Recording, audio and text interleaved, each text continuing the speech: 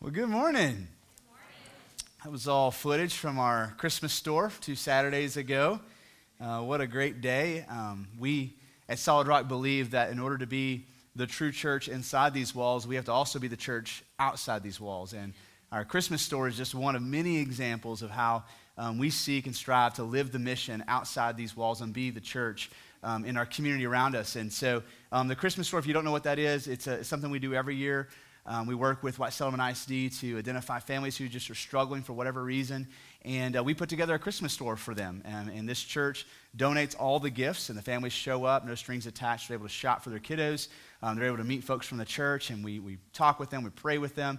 We share with the hope we have with Jesus with them, and it's just always a great time for us as a church to mobilize together.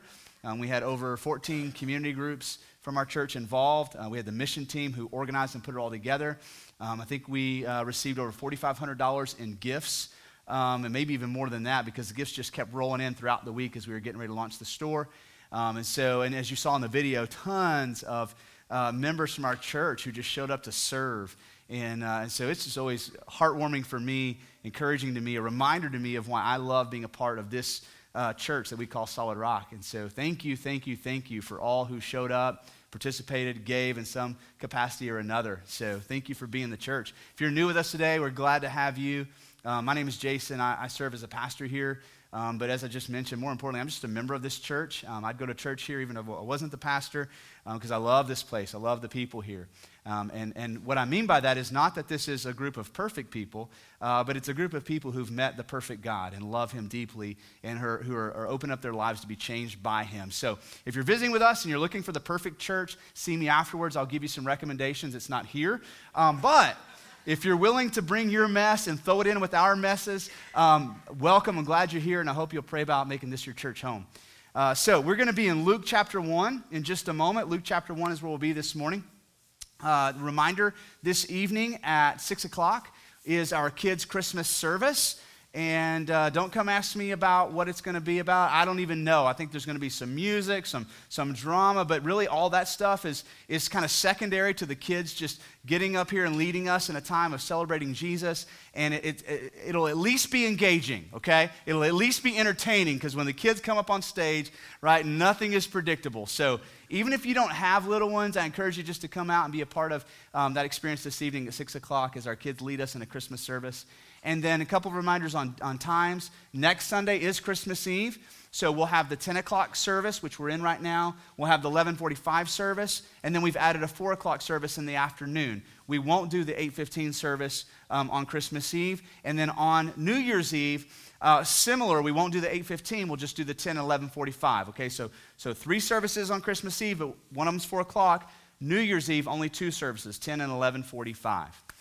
All right, so I think that is all of the announcements. Let me do just a brief catch-up. So we are on the 3rd Sunday in the Advent sermon series, A Son is Given, and we are walking through the Gospel of Luke, allowing God to stir our hearts, to remind us of the deep meaning of Christmas and to stir our affections and our hearts to worship Jesus this Christmas season. That's why we're doing this. Now, we do this every year because even as Christians, we're prone to forget that. We're prone to get caught up in the hustle and the bustle and to fill our calendars full of all these great Christmas activities and forget that Christmas is about Christ and about what he has done for us. And so this season so far, we've looked at Jesus was born to us from the prophet Isaiah, from Isaiah 9, to be a better king.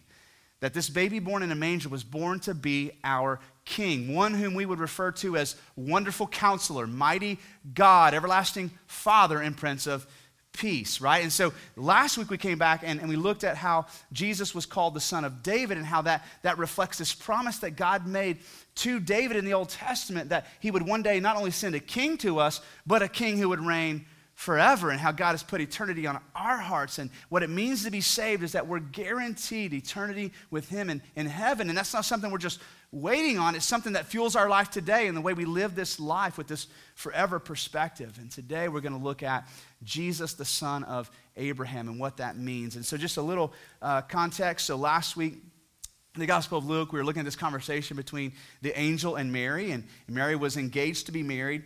She was a virgin, and so when the angel said, hey, you're about to get pregnant, she said, how can this be? Because I'm a virgin. How's this going to work? And so the angel not only said, well, hey, God's going to do this through the Holy Spirit. Oh, but by the way, your relative Elizabeth, who's barren, yeah, she's pregnant too. Right? So this is not the only miracle I'm doing right now. Well, as you can imagine, we're going to pick up with what happens next. Mary is not only overwhelmed with joy about what God's doing in her life, she's thinking, right, I got to find a girl to share this with, so I'm going to go see Elizabeth. We can swap stories. We can get excited together, have a little girl time. And so she goes to her relative Elizabeth's house. The scripture says that as soon as she walked in the door, because of the Holy Spirit, the baby inside Elizabeth's womb, who's John the Baptist, by the way, about 6 months along, he leaps in the womb, right? Because already the Holy Spirit is on him and all over this Christmas narrative. And so now we're going to see as Mary and Elizabeth start sharing, well, I heard from an angel. I heard from an angel too, and here's what he told me, here's what he told me. We're going to step into Mary's song. She begins to break out with a song in verse 46. So Mary said, my soul magnifies the Lord, and my spirit rejoices in God, my Savior. For he has looked on the humble estate of his servant. For behold, from now on, generations will call me blessed. For he who is mighty has done great things for me, and holy is his name. And his mercy is for those who fear him from generation to generation. He has shown strength with his arm. He has scattered the proud in the thoughts of their hearts. He's brought down the mighty from their thrones and exalted those of humble estate.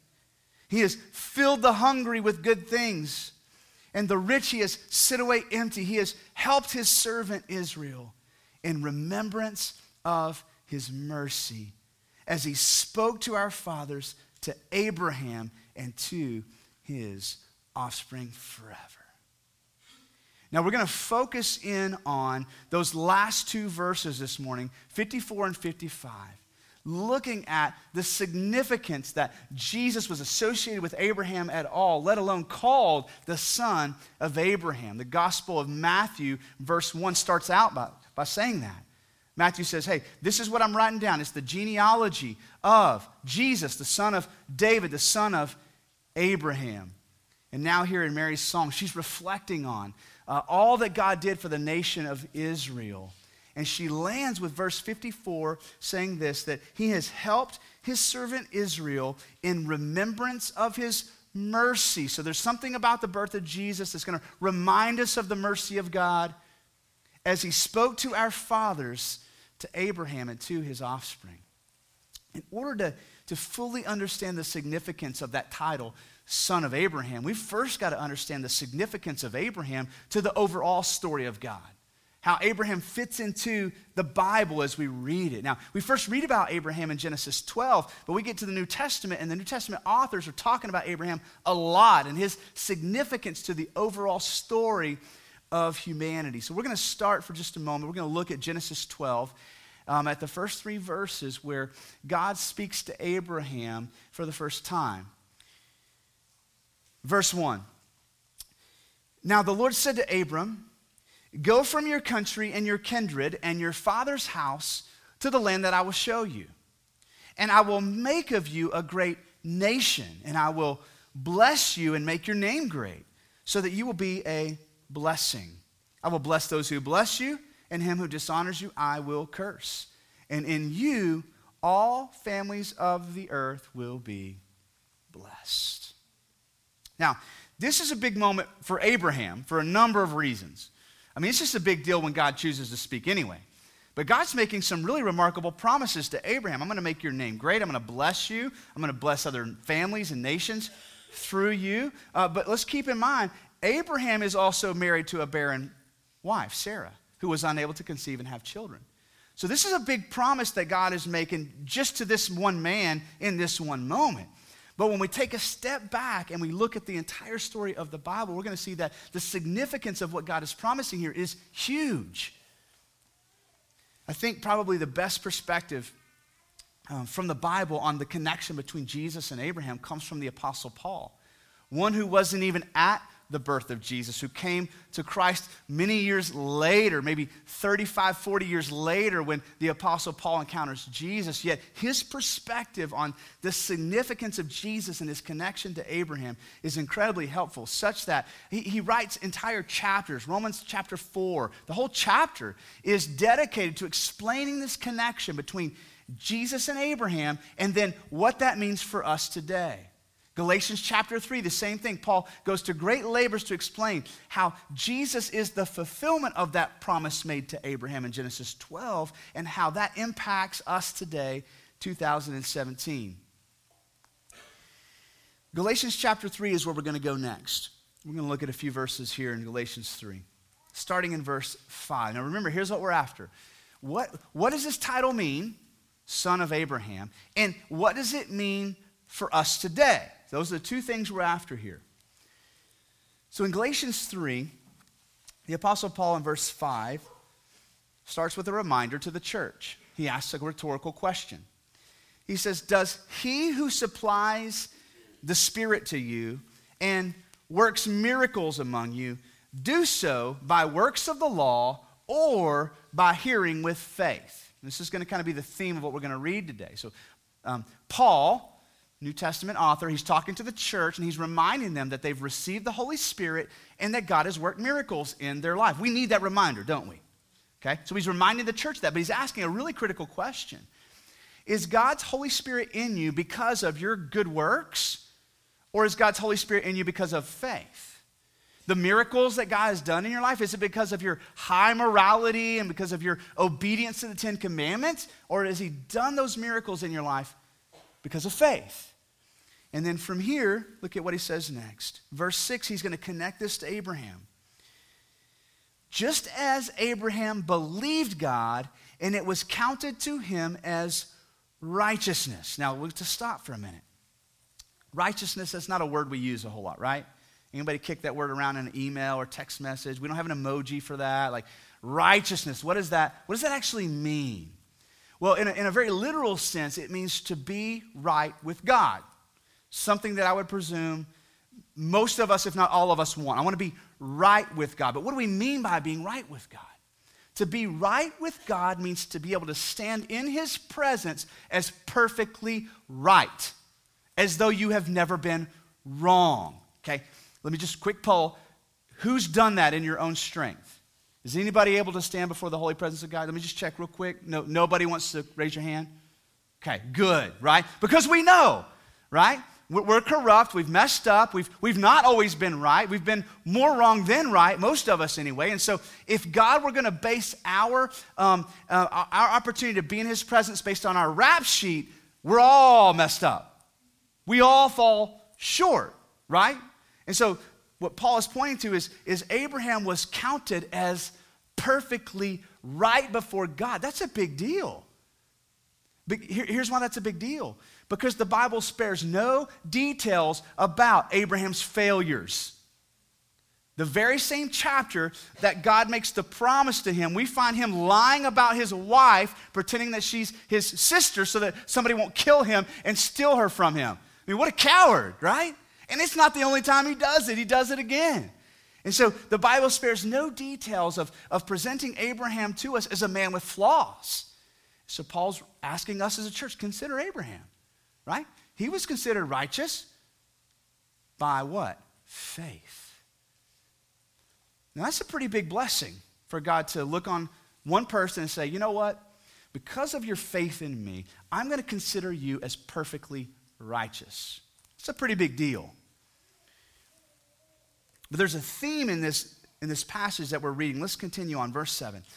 Know then that it is those of faith who are the sons of Abraham. And the scripture, foreseeing that God would justify the Gentiles by faith, preached the gospel beforehand to Abraham. Now stop right there.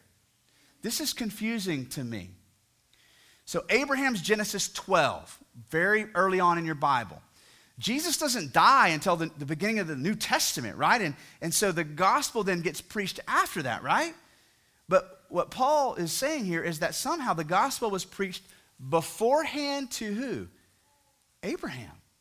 Did I miss something in the book of Genesis? Did you remember hearing God preach the gospel to Abraham in the Old Testament that Jesus would come to earth, be born, live righteously, die, resurrect from the grave, and if we trust in him, we'll have forgiveness of sins, eternal life. Did you catch that in the book of Genesis? Look at what he says. He says that the gospel was preached beforehand to Abraham, saying, in you shall all the nations be blessed. So what Paul is connecting here is he's saying that when God said that, that wasn't about Abraham. It was about something that was coming. That in that moment, the nations being blessed was a foreshadowing of the gospel. This wasn't about Abraham. It wasn't even just about his descendants. It was bigger than that. That when God made that first promise to Abraham, he was actually talking about us. The gospel was preached beforehand to Abraham in Genesis 12 when God said, in you shall all the nations be blessed. Verse 9, so then those who are of faith are blessed along with Abraham, the man of faith. Now, it's not a big struggle for me to read the Bible and come across guys like Abraham and to read about their flaws, but also to read about their faithfulness to God and then to read later on in the Bible about how God considered them righteous. I'm good with that. I don't wrestle with that a whole lot. Where I struggle, though, is when I try to apply that to me. That's where I begin to wrestle and struggle. When I begin to think, well, it's all fine and dandy that, yeah, Abraham's in heaven right now, standing before the presence of God. God counted him as righteous. But when I begin to apply that to my life with my rap sheet, my background, my history, my current struggles, the future struggles that I know are going to be there, I have a hard time counting myself as perfectly righteous. Anybody else?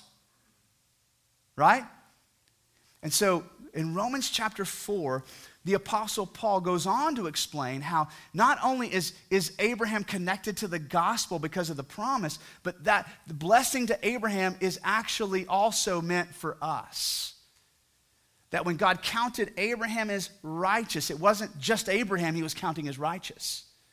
Look at Romans 4 with me just a moment. In Romans chapter 4, we'll start in verse 1. I love this first question. Paul, it's almost like Paul just kind of can read our minds. He says, what shall we say then was gained by Abraham our forefather according to his flesh, according to his deeds, his moral record? Paul's asking a really good question, okay? And he starts this way. Hey, let's talk for a minute. What did Abraham gain? What did Abraham gain for his works, for his what came out of his own flesh, his own energy, his own strength? Verse 2, for if Abraham was justified by works, he's got something to boast about, but not before God. For what does the scripture say? And we get this reminder, Abraham believed God, and it was counted to him as righteousness. And now what Paul's going to do is he's going to give us a real practical metaphor to kind of break this down for us and what this means for each of us practically. Look at what he says next. Now to the one who works, his wages are not counted as a gift, but as his due.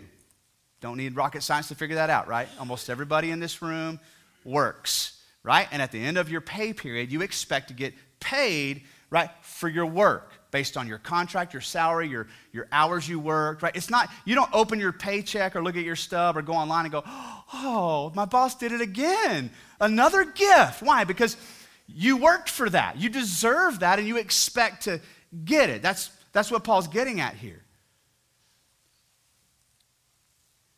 Verse 5, and to the one who does not work but believes in him who justifies the ungodly, his faith is counted him as what? Righteousness. Here's Paul's point here. When you get to the end of your life, and it's time for you to pass from this life to the next, what he's saying to us is that Abraham didn't get to the end and then cash in all of his good deed chips, his high morality chips, all the good stuff he had done and go and lay it before God and go, I hope that's enough. It doesn't work that way, right? Abraham didn't get what he deserved. Abraham got more than he deserved, right? And so what Paul's saying is this is how that applies to you. Don't wait to get to the end of your life to see if you can, your chips will measure up, if you can cash them in and get to heaven. Paul is saying, listen, it'll never add up. Even if you stopped sinning right now, which is a fairy tale, even if you could and spend the rest of your life doing good deeds and obeying God's law, you can never make up for the messes that you've already left behind. Okay? Right? So here's the thing. When we get to the end of our life, listen to me right now. You don't want what you deserve. You don't want that paycheck. Right? You don't want to wait till then to find out if you're going to get into heaven or not. This is what Paul is saying. Listen, don't be the worker who waits to the end to see what he's going to make in the end. You will fall short. That's not what Abraham did. If he'd have done that, Abraham would be in heaven right now bragging. Right? Abraham would be in heaven looking at us going, come on, pull yourselves up by your bootstraps. Do what I did. Here's how you obey the law. Boom, and he laid it out for us. But Abraham wouldn't do that, would he? Abraham stands before the presence of a holy God right now, knowing that God is gracious and kind and merciful and forgives sinners. Look at verse 23. But the words, it was counted to him, were not written for his sake alone. So God was talking about more than just Abraham. Verse 24, but for ours also. It will be counted to us who believe in him who raised from the dead Jesus our Lord, who was delivered up for our trespasses and raised for our justification. What Paul is doing is he's taking that connection between Jesus and Abraham and he's breaking it down for us practically and saying, listen, that promise that God made to Abraham wasn't just for Abraham, it was for you too. That you could be counted as righteous. And this is where I tend to struggle. This is where I tend to step back and think about, wait a second, I don't deserve God's love. I don't deserve his mercy in my life. I don't deserve to be called to be a pastor. Like, this is just one of the most humbling things that happens to me. I guess it's because I'm close to my hometown where I grew up, but every year I run into somebody from like high school and like, hey, where are you living at? I'm living on the west side of Fort Worth. What are you doing? I'm a pastor of a church. And they think it's a joke. They're like, that's so funny. No, really, what do you do? Like, no, seriously, I pastor a church. And right? And they're like, really? Did they know? Yeah, I told them everything. And they still let you, yeah. Like, here's my favorite response. That's how good Jesus is. I'm not standing here in this role because of my good works, my good deeds, or my high morality. It is by grace, the grace of God alone. Now listen, so many of us are struggling with that. We're stepping back. We're thinking, well, I don't deserve to be used by God. Man, if I hadn't messed up so bad, man, I really would want to be involved in ministry and the church, and I'd want to get more connected, but I just really messed things up. Right? If the church knew about my record, my rap sheet, they wouldn't even let me in the doors. Listen, church, we know. We know, right? We're scoundrels in this room. We're rebellious children in this room. We're sinners in this room. Listen, here's the gospel. God makes sinners righteous through faith in Jesus. That's the gospel that was being preached to Abraham way back in the Old Testament. God makes sinners righteous by faith in Jesus. Not better, right? No fixer-uppers in the kingdom. Not stepchildren. God makes sinners perfect. Perfectly moral. Perfectly holy. You either believe that or you don't. Abraham believed in a God who was so loving and so powerful that he could make sinners like him righteous. This is the gospel. I think the Apostle Paul got this not just on a theological level, but in a deep personal level as well. I think this is what he was talking about in Philippians 3. He's kind of laying out his testimony in the first 6-7 verses. He's laying out all the reasons why he used to be confident in his flesh, confident in his good works, confident in his high morality. But then look at what he says as he shares his testimony in verse 7. He says, but whatever gain I had in my life, in earning God's favor, earning God's approval, whatever gain I had in what I used to do, I counted as loss for the sake of Christ. Indeed, I count everything as loss because of the surpassing worth of knowing Christ Jesus my Lord. For his sake, I've suffered the loss of all things, and I now consider them as rubbish in order that I might gain Christ and be found in him. And look at what he says. Not having a righteousness of my own that comes from the law, that comes from working hard or being highly moral, but this righteousness that comes through faith in Christ, the righteousness of God that depends on what? Faith. Not only was the Apostle Paul, this is kind of crazy to think about, in his younger years, he was esteemed as highly moral, had pristine character, a worker of good deeds. He had earned the favor of the religious and political community he lived in. At the same time, he was the leading persecutor against the church. In Acts chapter 7 and 8, the Apostle Paul is a terrorist. I just dare you to stack up your rap sheet against the Apostle Paul, right? After he encounters Jesus, he's radically saved and transformed. He goes on to write most of your New Testament. It's his writings we're reading today.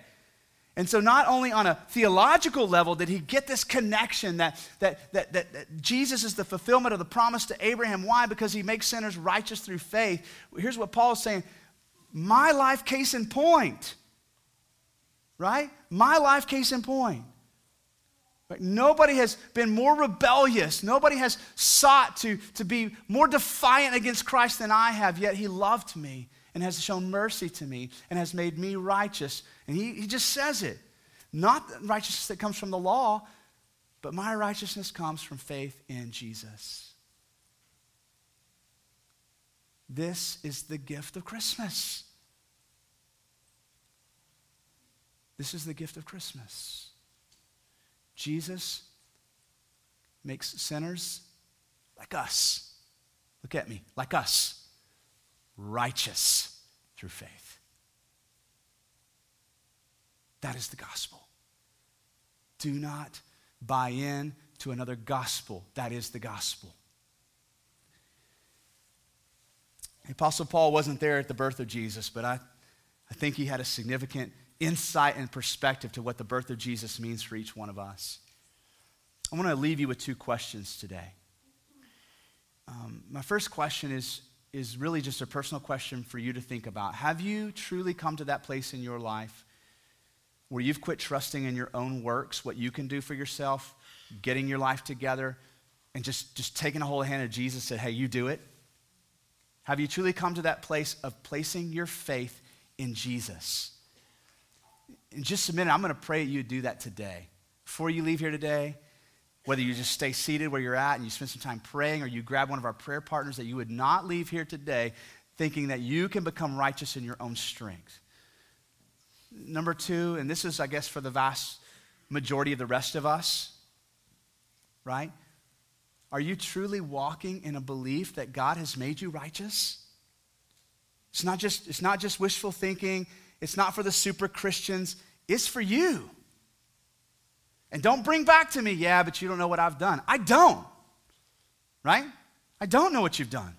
Yeah, but it's pretty bad. I know. How do you know? Because the death of Jesus was horrific. He was paying a huge penalty for our sins. I'm just going to assume you got some messes in your background, okay? Yes, it's for you. And so my hope for us today, especially those of us who are Christians, that today we would leave here, right, confident that God has not just made us better, but he has made us righteous. And that you've come to that place where the Apostle Paul is, where you're ready to say, you know what, everything I was trusting in before, it's all loss. It's all rubbish compared to this one thing, knowing Christ and receiving the righteousness that comes by faith. I'm going to lead us in prayer now, and I'm going to invite our worship team to come forward. And at the same time, I'll ask our prayer partners to come up. We'll have some at the front and some at the back. And I'm just going to pray for us and that God would lead us in responding now. Let's pray together.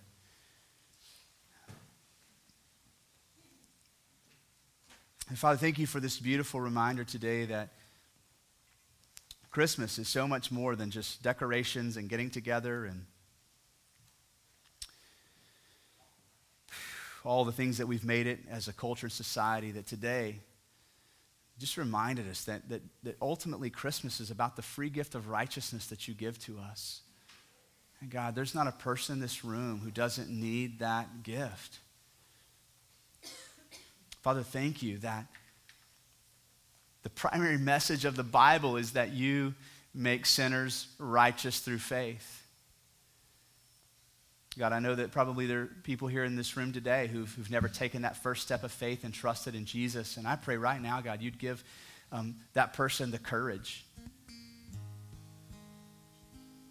If they need to talk with somebody, give them the courage just to step out of their row and to find one of our prayer partners this morning.